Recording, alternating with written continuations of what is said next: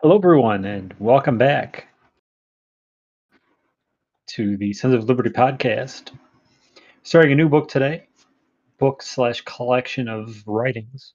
The American Crises, collection of writings and pamphlets from Thomas Paine. We will get right into it. Tyranny, like hell, is not easily conquered. Yet we have this consolation with us that the harder the conflict, the more glorious the triumph. What we obtain too cheap, we esteem too lightly. It's very striking there. Speaking of how hard it is to get out from under tyranny once you get into it. It's kind of a self perpetuating cycle. It just keeps going and going and going. It doesn't just stop. And tyrants aren't just one day like, oh, you know what? I really like these people. Let me just stop. People have to fight for it, to fight for their rights and freedoms.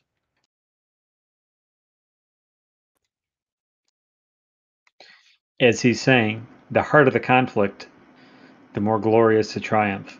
It's with anything in life. The harder the struggle, the more rewarding the outcome's going to be when you finally get through it. And he finishes it by saying, things that we get very easily, we hold them in too high of regard. It's like, get that $600 check from the government, everybody. Oh man, they really care about us. It's okay. They sent $1 billion to the Smithsonian, which really gets tax dollars and isn't even open. And then they sent, I think it was 47 million to Pakistani gender programs. Speak of tyranny, huh? Same government that closes your businesses, says your job's illegal. You can't leave the home.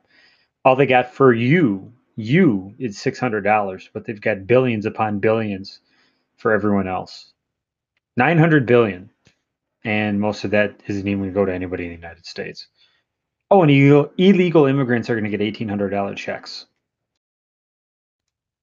But yeah, hold that check up high. Let's spend it all in one place. I cannot see on what grounds the King of Britain can look up to heaven against us. A common murderer, a highwayman, or a housebreaker has as good pretense as he.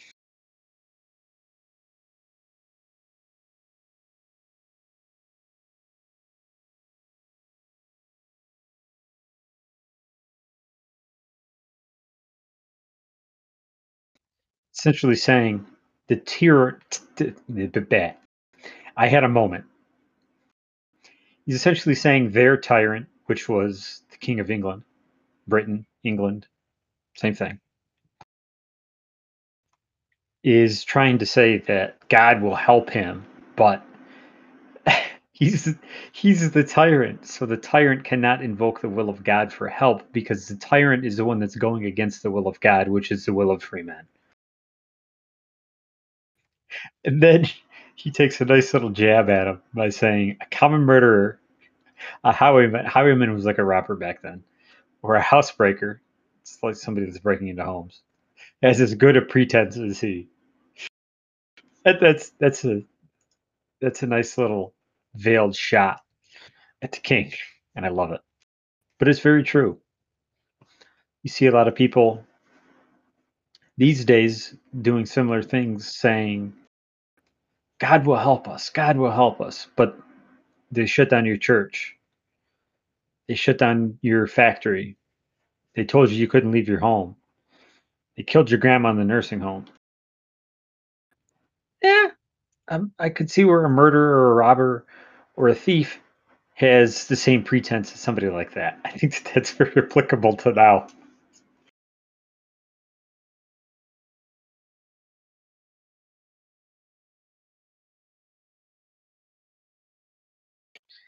Yet panics, in some cases, have their uses. They produce as much good as hurt. Their duration is always short. The mind soon grows through them and acquires a firmer habit than before.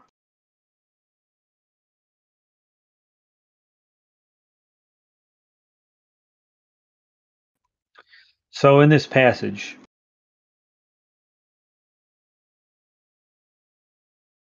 He's speaking of his just some backstory. He's speaking of other historical panics, like England worrying about the French invading in a couple of different occasions.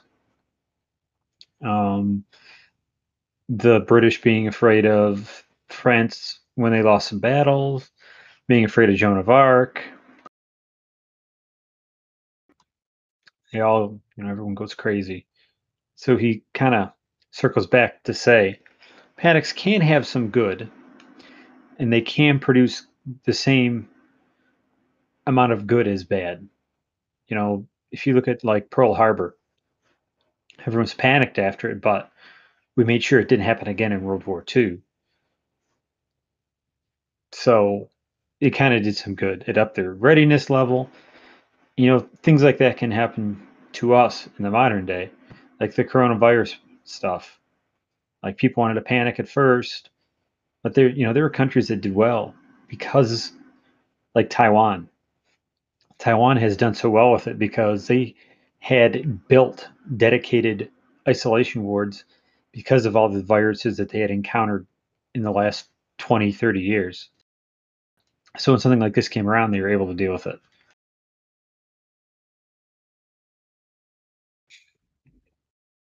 So panic can do some good if you convert it.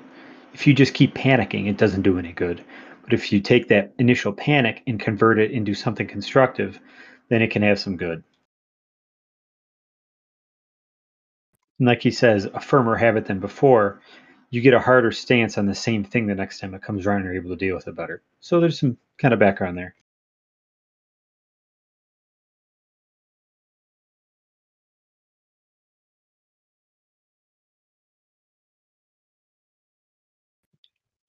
As I was with the troops at Fort Lee and marched with them to the edge of Pennsylvania, I am well acquainted with many circumstances which those who live at a distance know but little or nothing of.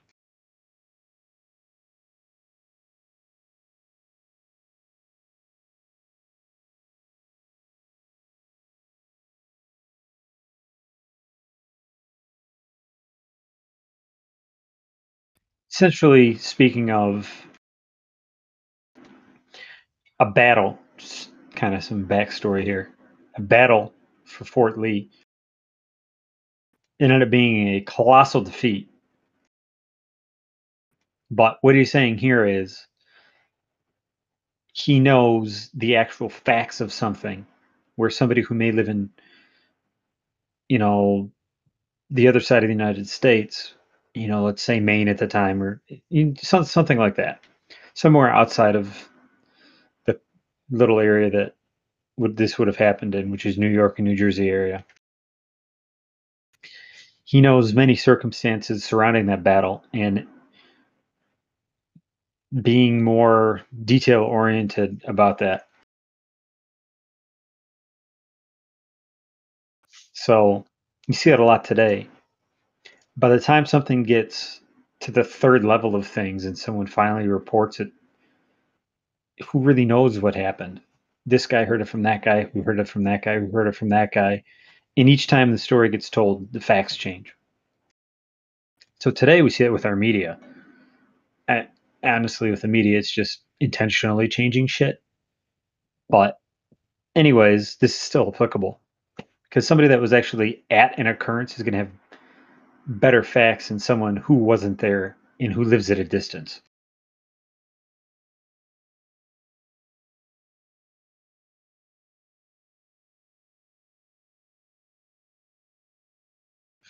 Why is it that the enemy have left the New England provinces and made these middle ones the seat of war? The answer is easy. New England is not infested with Tories, and we are. I have been tender in raising the cry against these men and used numberless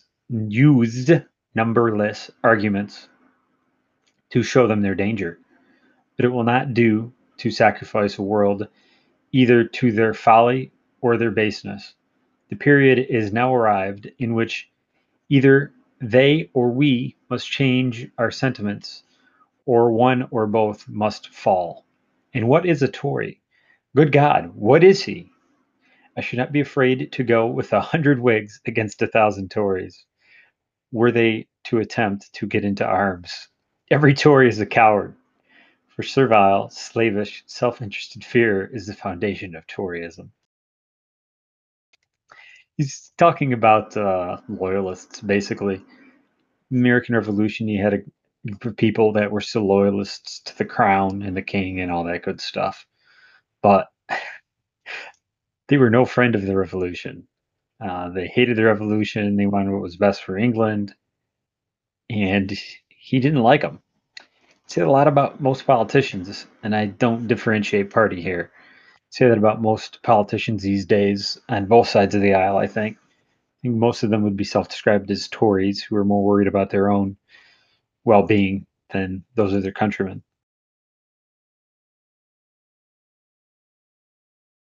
That was part of the reason Tories weren't very well liked, because they were only worried about their own fortune and well-being as opposed to that of their countrymen, especially the loyalists. They would turn their best friend in over the smallest things, or they would just turn them in if they thought that they had any aversion to the king.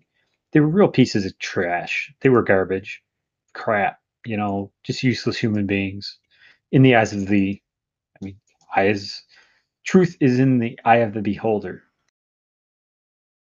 So obviously, to a patriot, they wouldn't elect a Tory. So there's some backstory there.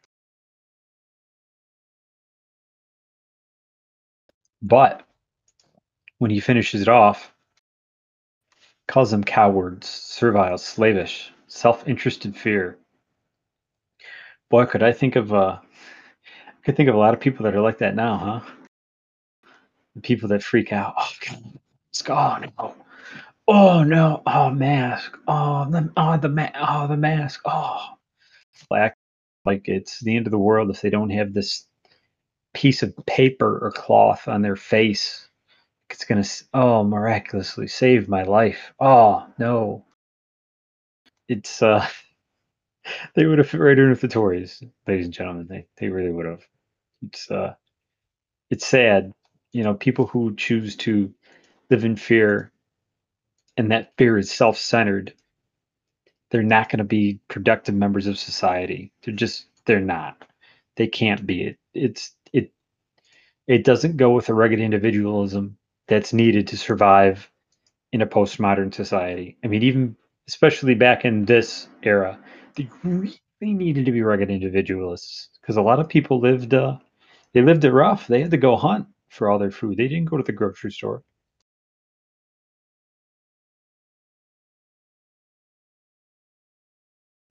Not a place upon earth might be so happy as America. Her situation is remote from all the wrangling world, and she has nothing to do but to trade with them. A man can distinguish himself between temper and principle, and I am as confident as I am that God governs the world, that America will never be happy till she gets clear of foreign dominion. Wars without ceasing will break out till that period arrives, and the continent must in the end be conqueror, for though the flame of liberty may sometimes cease to shine, the coal can never expire.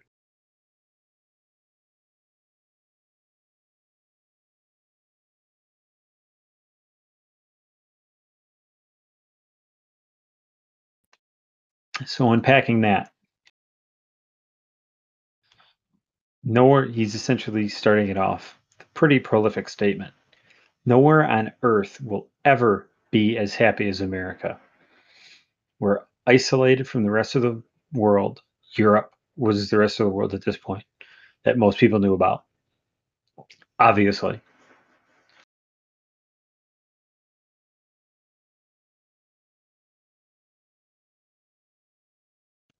And he's essentially talking about detaching from your emotions, distinguishing yourself between temper and principle. Principle is, hey, here's what needs to get done, here's the goal. And temper is, screw you, I'm getting everything I need to get done. I don't care who you are. It's this guy's fault. It's the other guy's fault. Blame everybody but me. But you're not going to be successful in life if you're like that. You're just going to keep blaming everyone else. You're never going to be able to sort out your own problems.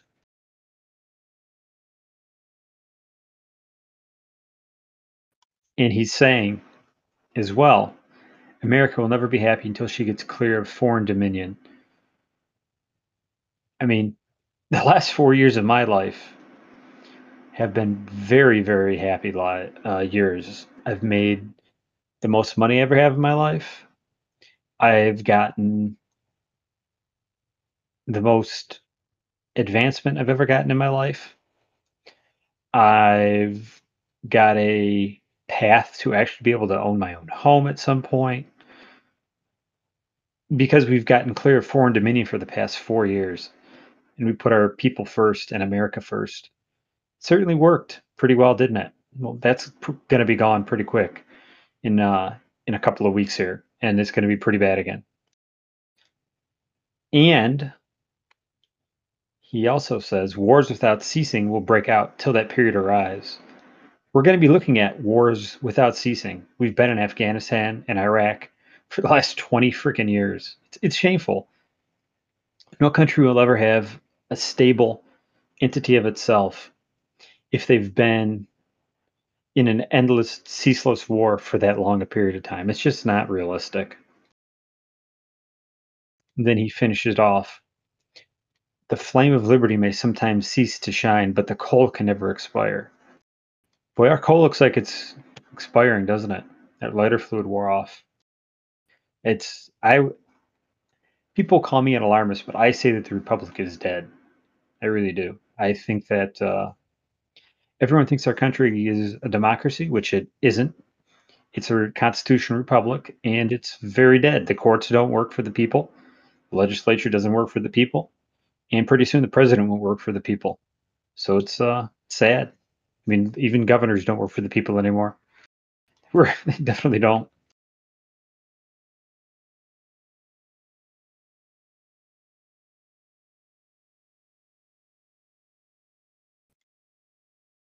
The heart that feels not now is dead. The blood of his children will curse his cowardice, who shrinks back at a time when a little might have saved the whole and made them happy.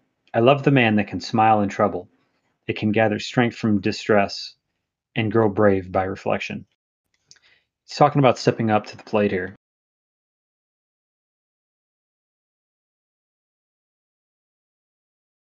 and stepping up when you're needed, not when it's convenient to you. When the time comes, good men, strong men of good character have to step up and take ownership of things. And when that happens, we can move forward and we can get things done. But when good men, those same good men, hide away when they're needed, nothing gets done. And we don't get what we need done. At this time, they needed a full measure to put America across the finish line to be America, stop being Great Britain. And if guys didn't step up, they would have been screwed. And then I love what he says here. He loves a man that can smile in trouble, and gather strength from distress, and grow brave by reflection.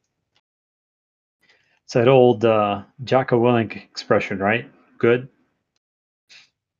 Hey, boss, computers just went down. Good, we can work on writing a little bit more. Hey, boss, truck just caught a flat tire. Good, we can work on changing the tire. Set example, something goes wrong that's good. We can learn from that. We can get better. We don't panic. Too many people panic the second something goes wrong. You have to be able to get things done. You have to be able to be comfortable in uncomfortable situations because you'll be a better person. And we need more of that in America right now. We don't need cowards.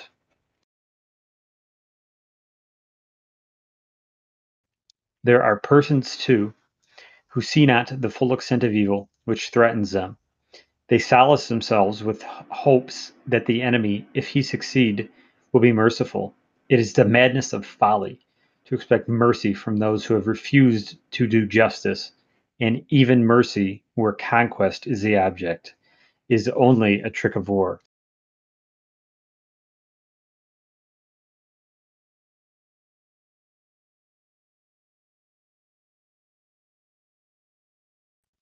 And this is very applicable today, I think.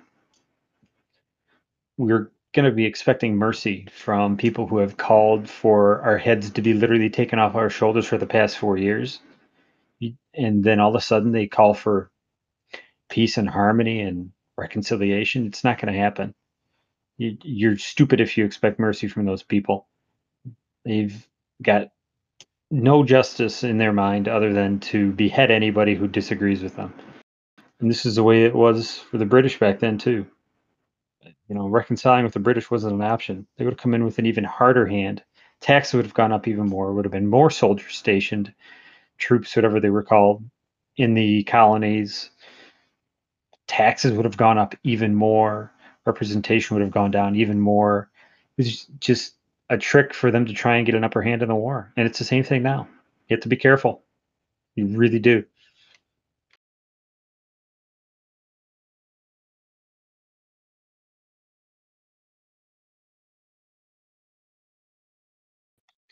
Were the back counties to give up their arms, they would fall easy prey to the Indians, who are all armed. This perhaps is what some Tories would not be sorry for. Were the home counties to deliver up their arms, they would be exposed to the resentment of the back counties, who would then have it in their power to chastise their deflection at pleasure. Defection.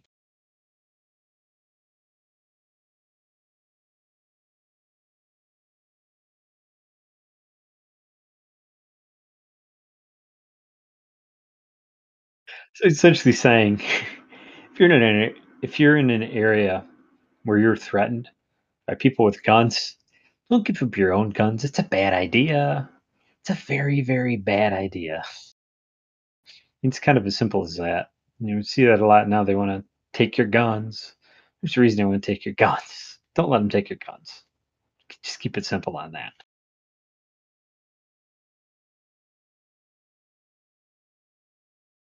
By perseverance and fortitude, we have the prospect of a glorious issue. By cowardice and submission, the sad choice of a variety of evils, of ravaged country, a depopulated city, habitations without safety, and slavery without hope.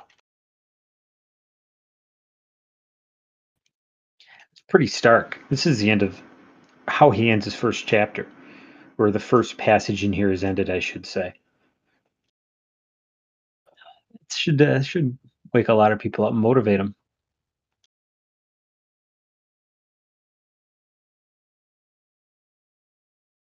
He's saying if you submit to cowardice or you practice cowardice and submission, should clarify that a little. You're just gonna you're just gonna be destroyed. Strength is the only way you're gonna get things done. You don't get things done through weakness. You don't get things done by, oh man, we shouldn't have done that. I'm sorry about that. It it's not that's that doesn't help anybody. It just opens you up to getting destroyed, and it's not good.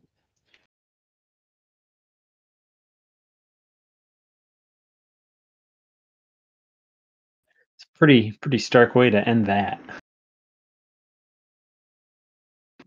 The second part is we're not going to go into it, but I'm going to give you some kind of backstory for how it's what it is. It's a letter to Lord Howe, or a passage to Lord Howe. So it should be pretty spicy.